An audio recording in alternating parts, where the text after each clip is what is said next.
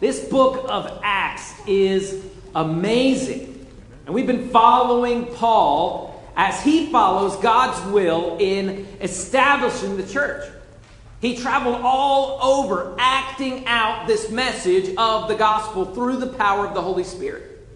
Scholars estimate that Paul traveled 10,000 miles as he started these 14 churches with these missionary journeys. The other apostles were also traveling around and spreading the gospel during this time as well. In the Roman Empire, these cities that Paul was going to were packed with people from all over the world. And because of this, there were temples to all sorts of gods. And people got to kind of pick and choose what gods they wanted to give their allegiance to. But the Jewish people in these cities worshipped God alone. And these cities were connected by Roman roads. And they, because of Alexander the Great conquering the known world at that time, most of these people spoke Greek. And so they could communicate with each other. And because of the influence of the philosophers, people had begun to ask lots of questions. And because of the Roman Empire, there was an unprecedented peace throughout that area known as the Pax Romana. God had created just the right time for the message of the gospel to spread quickly throughout the world. They had roads that they could travel on. They all spoke the same language. People were ready to ask questions. And then there was peace in the land. So Paul is going around making tents and preaching the gospel as he went. We left Paul and Silas as they returned from their second missionary journey to their home church in Antioch. The religious Jews had tried to stop them, and the governments in the cities tried to paint them in a political box as treasonous against Caesar. But they didn't fit into that box. And next we're going to see in this chapter that even pagan idol makers tried to stop the gospel, but they couldn't. They were mad at Paul because the people had stopped buying idols and they knew that it was going to hurt them. But being a Christian has never been about living a comfortable, normal life while building wealth towards retirement. It's always been a revolution of love and mercy and grace that upsets norms and makes a difference. Even though it was dangerous to do so, people joined into this movement that was captivated by the story of the risen Christ and intrigued by the community of people that treated all people equally, regardless of ethnicity and gender or economics. These communities of people would eat together and they lived sacrificially and they cared about each other and they cared about widows and the poor and the orphan. And they made time to serve each other. They weren't just out for themselves, and that was so different. This new thing called the church was taking the message of Jesus and acting it out. I want to remind you once again to read through this book of Acts on your own. There's so much that we don't have time to zoom in on. Today we're going to look at the third missionary journey that Paul embarked on. He most likely was joined with Silas and Luke and Timothy. And these men go back to the churches that they had started to minister to them, even though they'd been run out of town and opposed by those that rejected Jesus. And chapters 18, 19, and 20 talk about 4 different people that each reacted differently to the message of the gospel. You've got Apollos, the 7 sons of Sceva, Demetrius, and Eutychus. We're going to tackle all of these today. First, shoot over to Apollos, who was a Jewish man that was born in Alexandria, Egypt. He had been a follower of John the Baptist before John was killed. And Paul had left this husband and wife missionary couple of Priscilla and Aquila in Ephesus to encourage the church there. And this man named Apollos comes into this town and he begins to preach in that area. When I think of Apollos, I always think of Apollo Creed from the Rocky movies. Not the same guy, though. I get confused with that. But verse 24, chapter 18.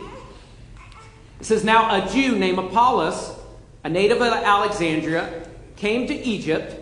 And it says he was an eloquent man, competent in the scriptures. He'd been instructed of the way of the Lord. And being fervent in spirit, he spoke and taught accurately the things concerning Jesus, though he knew only the baptism of John. And he began to speak boldly in the synagogues. But when Priscilla and Aquila heard him, they took him aside, and they explained to him the way of God more accurately. See, Apollos was a good speaker, and he knew the Old Testament scriptures, and he had believed on Jesus. He had followed John the Baptist, but he didn't have the rest of the story about the coming of the Holy Spirit and the practice of being baptized in the name of Jesus as a symbol of the change on the inside. And as you might imagine, there's probably a little bit of an opportunity to have some friction here, right? As Aquila and Priscilla come and tell Apollos, hey, you're missing some things. But Apollos was happy to hear this. And Apollos added to his faith, and he humbly learns from the teaching of Aquila and Priscilla. And he learns where he was wrong as he was preaching and what he needed to add to his message. So Aquila and Priscilla, they disciple him a little bit, and then they sent him on to Achaia to strengthen the church there. We looked not too long ago at the book of 1 Corinthians, and we saw how from this point on, Apollos was a very effective speaker and a leader in the church. But some people started to identify themselves as followers of Apollos or Paul rather than firstly a follower of Jesus. And the spirit of competition had creeped into the church in Corinth, and Paul corrected it. In chapter 3 of 1 Corinthians, Paul told them not to be divided into groups identified by your leaders, but in unity follow Christ alone. Now, Apollos and Paul weren't to blame for this situation. Obviously, people had begun to put men over Jesus. But Paul corrected that. But Apollos had went out and he preached the gospel, and people were finding Jesus because of him. And this is a situation with Apollos shows us a little bit bigger picture of some people that were kind of in the middle of ground where they had come to know about Jesus, but not yet about the coming of the Holy Spirit. And Paul comes in contact with more of these people like that in the beginning of chapter 19 as he preaches for 2 years in Ephesus, and he gets to tell them the whole picture just like Aquila and Priscilla got to tell Apollos. So that's the first person we see. We see Apollos. He wanted to follow Christ, but he was missing some things. There were some things that he needed to add to his faith. There was more to the story. But instead of getting offended, he humbly added to his faith, and he was corrected, and he was teachable, and he made a difference. In verse 11 of chapter 19, we see the second group of people. The 7 sons of a man named Sceva. Now, I had 3 other brothers growing up, and that was enough. I can't imagine 7 sons of this one man. But Paul had been doing miracles, and he had been healing people and casting out demons and preaching in public. And these 7 sons of Sceva were Jewish exorcists that tried to cast out demons. They weren't followers of Jesus, but they tried to use the name of Jesus as a magic spell or a superstitious charm. And it didn't work. Let's check it out in chapter 19, verse 13 of Acts. It says, then some of the itinerant Jewish exorcists undertook to invoke the name of the Lord Jesus over those who had evil spirits, saying, I adjure you by the name of Jesus, whom Paul proclaims. And the 7 sons of a Jewish high priest named Sceva were doing this. But the evil spirit answered them, Jesus I know, and Paul I recognize, but who are you? And the man in whom the evil spirit was leapt on them. He mastered all 7 of them. He overpowered them so that they fled out of that house naked and wounded. I've gotten in a few fights in my days back when I was younger, last week. But that's like the ultimate, like, you lost. If you run away naked, there is no questioning who lost that fight. But these men had tried to use the name of Christ for clout, right? They wanted to gain power and financial gain, and they wanted to influence people by being perceived to be spiritual leaders when in fact they have their own self-interest in mind. You find people like this today, whether it's the TV evangelist that tells you to, plant a seed of blessing in his ministry, but really what he wants to do is to fill up his private jet with gas. Or whether it's a person that's been gossiping about you, and then they come and tell me, hey, God told me that you needed prayer. But really it was Sister Sally that told them because they've been talking about you behind their back, right? We need to be careful when we put on this air of super spirituality to impress people and to put on this, attitude that we are, something above everybody else. These 7 sons of Sceva weren't even followers of Christ, but they tried to throw Jesus' name around and use all this spiritual jargon in order to look important, and they ended up beaten up, naked, and running away. We need to be careful not to put on mystical airs like we're some sort of hyper-Christian in order to gain people's respect. Being authentic goes much farther. Apollos didn't have everything right, but he listened. Apollos learned that he was wrong, and he became stronger for it, and God used him. But these 7 sons of Sceva were frauds, and they were literally exposed. Right? If you know what I mean. And the evil spirits answered them and said this: Jesus I know, and Paul I know, but who are you? If you've made a habit of trying to convince everyone that you have this special line to God that they don't, in order to gain power or influence over people, you need to be careful. God doesn't look kindly on people that throw his name around in order to have their own advancement. And again, we're reminded, like we've seen before, as we read throughout God's Word, that you can't just trust everyone who talks about Jesus. But after these men ran away naked, the town noticed. And many people believed on Christ and put their pursuit of magic and idol worship away. And they burned their books of magical arts at great financial loss to themselves. And they followed Jesus. And this should go without saying in a Christian church, but pursuits of horoscopes and astrology and tarot cards and superstitions ought to be put away. You don't need those things. They are nothing but dangerous distractions from the power of an almighty God. So next, Paul sets his sight to preach the gospel in Rome. But first, he wanted to encourage the saints in Macedonia, Achaia, and Jerusalem. Tony Evans says wherever Paul preached, 2 things happened. People got saved, and people got mad. And that pattern was about to happen again in Acts chapter 19, verse 23. About that time, there arose no little disturbance concerning the way. Now, the way is what this movement of Jesus followers called themselves. They were called Christians first in Antioch, but that was the people around them that called them Christians. They called themselves the way. Jesus is the way, and they followed Jesus. So there was no little disturbance concerning the way. For a man named Demetrius, a silversmith, who made silver shrines of Artemis, brought no little business to the craftsmen. And these he gathered together with the workmen in similar trades and said, Men, you know from this business we have our wealth. And you see and hear, not only in Ephesus, but in almost all of Asia, this Paul has persuaded and turned away a great many people, saying that God made with humans' hands are not God's. And there is danger, not only that this trade of ours may come into disrepute, but also that the temple of the great goddess Artemis may be counted as nothing, and that she may even be disposed from her magnificence. She also whom all Asia and the world worship. So more opposition is coming against the church and the gospel. And the way is making waves, and people's lives are being changed. And people have begun throwing their idols away and destroying them and not buying more. See, real, genuine movements of God bring repentance. And people change when they're encountered with the gospel.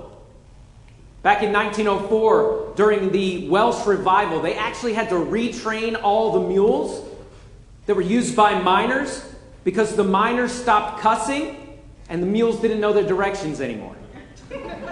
Right? And when God comes into our lives and Jesus makes a difference in our lives and we fully surrender to Him, things are going to change. And that's what's happening here in Ephesus. It was hurting the wallets of the idol makers. There was this large temple to this female god known as Artemis, the Greek god of the hunt. And they were very proud of this temple, and it brought them lots of money. And it's known as one of the seven wonders of the ancient world. They actually, inside of it, had a meteor that they believed fell from the gods. And there was a thriving community and a thriving economy in Ephesus based on idolatry. People from all over Asia came to Ephesus for this reason. And Demetrius is this silversmith. And he rallied all these idol makers together. And he was warning them. What if so many people follow the way that they stop buying idols and stop coming to Ephesus to worship at our temple? People listened to him. And they felt that, right? My money's going to get hurt. I got to do something about this. And they were furious. Demetrius had incited a riot. And they drugged some of Paul's friends, Gaius and Aristarchus, into this large theater, probably in order to lure Paul in. And Paul wanted to go in, but the disciples stopped him. And even the leaders of the town told Paul, don't go in there. The riot that Demetrius the silversmith had brought to a frenzy wouldn't calm down. And people were angry. And they were shouting. And the Bible says for 2 hours, this amphitheater could have held up to 24,000 people. And the town clerk went in to try and speak some sense into them. He got up and made it clear that the Romans were going to think this was some sort of revolution if they don't quit rioting. And the Romans were going to crash this party and put an end to this whole thing violently if they didn't stop. So the crowd calmed down and they dispersed. And Paul went ahead and moved on to Troas. Verse 7 says, on the first day of the week, in chapter 20, when we were gathered together to break bread, Paul talked with them, intending to depart on the next day. And he prolonged his speech until midnight. Y'all think I preach long, right? I don't know when he started, but I know when he ended, midnight. Paul only, how many of y'all want me to go? Keep going, right? Yeah, come on, Pastor Phil. Paul only had a little time to instruct these new churches and give them everything that they needed to know in order to thrive and grow. And he loved them. He wanted them to be prepared. So he gave himself and he spoke to them and tried to tell them everything they needed to know. Chapter 20, verse 8 says there were many lamps in the upper room where they were gathered. And a young man named Eutychus, sitting at the window, sank into a deep sleep as Paul talked still longer. And being overcome by sleep, he fell down from the third story and was taken up dead. So there was this young man named Eutychus who was sitting in the third story window. The place must have been packed, right? I'm sure Eutychus wanted a good seat. He showed up because he cared. And he climbed all the way up in this window because he wanted to know more about Jesus. And he was there for a long time listening. But it was a smoky room. There's probably not much oxygen up there at the top near the ceiling. And I'm sure Paul's voice started to get drowned out. And Eutychus' eyes go out of focus. And then he's asleep. And he falls 30 feet down to the ground. And Eutychus woke up dead. What a way to end a church service, right? Y'all be careful up there. Devin, you be careful up there in the balcony. We don't want anybody falling. But Paul rushes to his side. And he says, this boy's life isn't over yet. And he takes him in his arms. And Eutychus is raised back to life again. I love this next part. Then they went and ate. And then Paul went back to preaching all night long until daybreak. This was a miraculous night. Paul next sets his face towards Jerusalem. He knows that opposition and persecution is waiting for him there. And he tells his friends he's not sure what's going to happen next or if he will ever see them again. In verse 24 of chapter 20. But he says, I do not count my life of any value nor precious to myself, if only I may finish my course in the ministry that I received from the Lord Jesus, to testify to the gospel of the grace of God. And now, behold, I know none of you among you whom I have gone out about proclaiming the kingdom will see my face again. Paul and his companions had done their best to start these churches and give them what they needed to succeed. And they faced danger in order to do that. They'd been beaten and they'd been run out of town. And they did their best to disciple these people. And they taught them and they cried with them. And before he leaves, he gives them this one last warning. That they needed to pay attention and to be careful, because false teachers will come in like wolves to try and lead people away into sin and heresy and to distract them from the priorities that they should have. And they'll twist things to trick the sheep into following them. And it reminds us again, not everyone that's in church is in the church for the right reasons. And they needed to take what they learned and use it and scour the Scripture and stay close to Christ. And sometimes you need to, in order to protect the flock, you have to confront the wolves. So here's Paul's third missionary journey comes to an end. And he gathers these people together and they pray and they cry and they hug and they say goodbye. This early church is characterized by love. So here's these four groups of people that we see in these chapters in the book of Acts. You've got Apollos, this man that had only part of the picture. You've got the 7 sons of Sceva who tried to use the message of Christ in order to gain power and influence. You've got Demetrius and the idol makers who were rabidly concerned with their wealth. They opposed the gospel to protect their comfort. And lastly, you have Eutychus, who was in the right place with the right motives, but he fell asleep. Are any of these you today? Are any of these cautionary tales for you? Maybe you need to admit, like Apollos, that maybe your faith is missing something.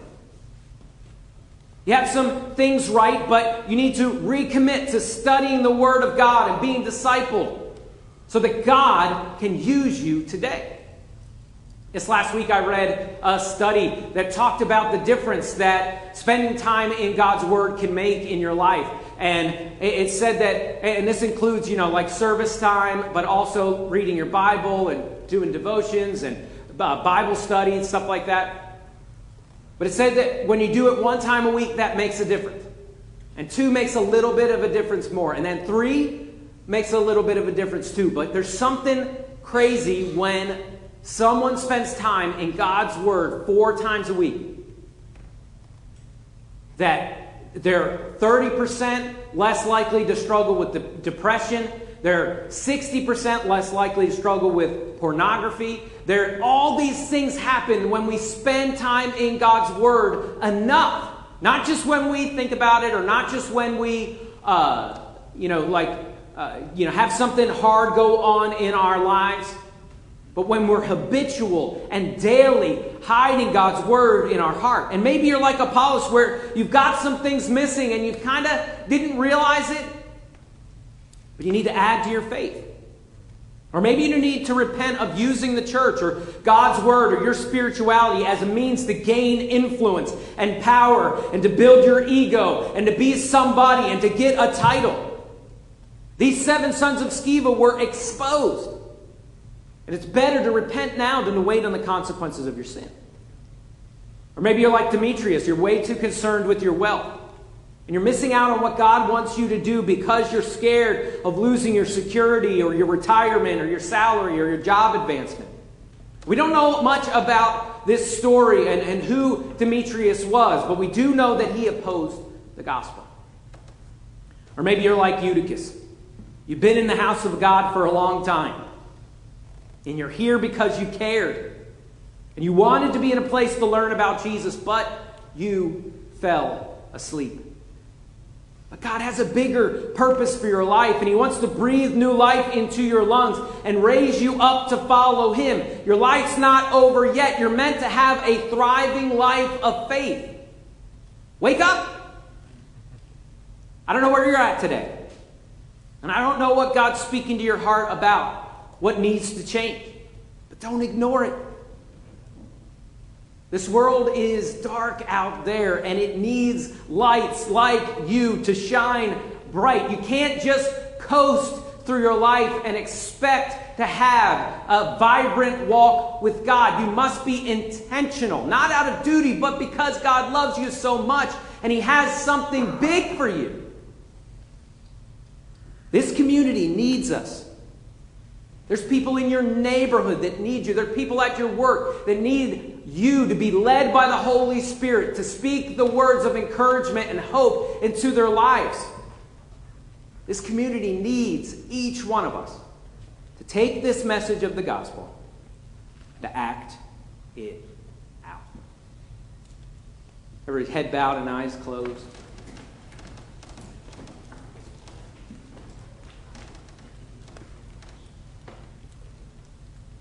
Once again, as we head into this time of meditation and prayer, this isn't just like a time to oh, cool, I get to rest my eyes for a second.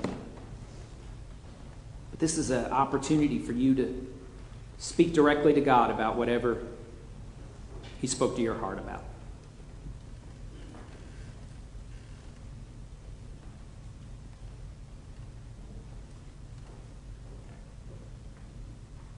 As we go through this amazing story of the early church, it's so inspiring to see that a church that is filled with the Holy Spirit and following God and laser focused on their purpose is going to make a difference in their community. I don't know about you, but I don't have any interest at all of being a church that just goes through the motions. I don't have any interest at all at just making it another week or another year. I want to be like this early church. I want to see people's lives change. I want to see those people without hope, those stuck in addiction, those people with marriages falling apart. I want to see people changed for Jesus. People finding hope where there was no hope. But that doesn't happen just by us being passionate or just us working. We've got to be filled with the Holy Spirit and take those directions from the Holy Spirit when He speaks in that still small voice in our hearts to reach out to somebody or to do something sacrificial, to serve somebody without getting any recognition, any credit, or anything in return.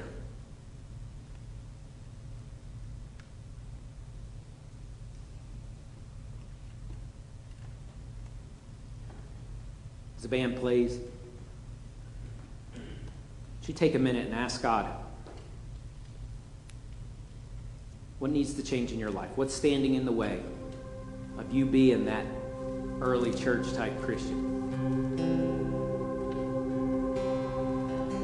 Maybe like Apollos, you just haven't been discipled all the way, and you kind of learned some things a long time ago, and you really haven't learned anything new, really haven't added to your faith hasn't deepened. Maybe you need to take that next step into getting into a life group, maybe joining the church, maybe it's baptism.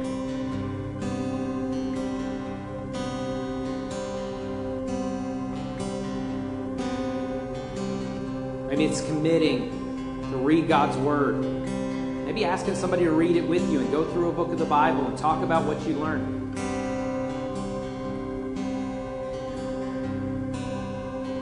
Maybe you've just been too distracted by the things of this world, like Demetrius.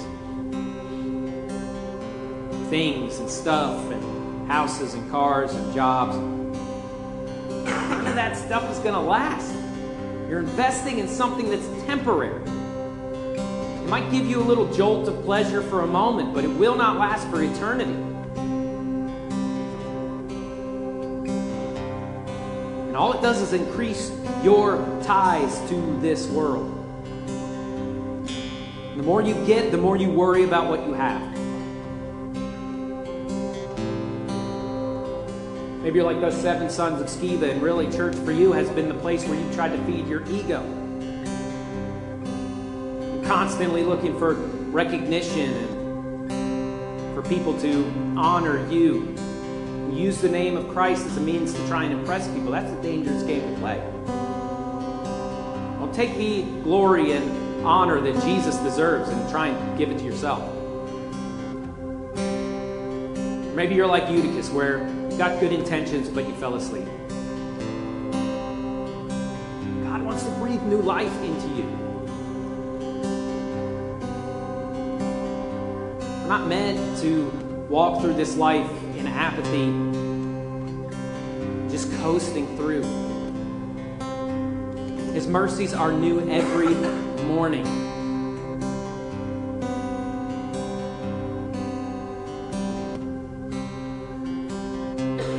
So as we continue in this attitude of prayer, don't leave here not changed. Maybe you're here, though, for the first time and you're not yet a follower of Jesus. Maybe you've been around for a long time, but you can't remember a time and a place where you realized that you were a sinner and that you couldn't get to God on your own, and you put all your faith and trust in Jesus as the only means of your salvation. You could call out to God right now. See, sin separates us from God. Sin is a barrier that's in the way. But Jesus paid that price. Jesus paid it all. You can put your faith in Jesus Christ today. What he did on the cross 2,000 years ago. The Bible tells us, whosoever shall call upon the name of the Lord shall be saved. Words aren't important. It's all about repentance. That's turning away from the direction that you're going, putting all your faith and trust in him. It's not about your good works. It's not about membership or baptism or giving money in the offering, although all those things are good. It's all about Christ on the cross. Jesus in my place. Heavenly Father, God, whatever we're here for today, God, I pray that we take it. We don't just leave it here in the pews, God, but we take it with us out the doors and into our community. However you wanted us to change. I pray we're not the same people that we were when we walked in this building.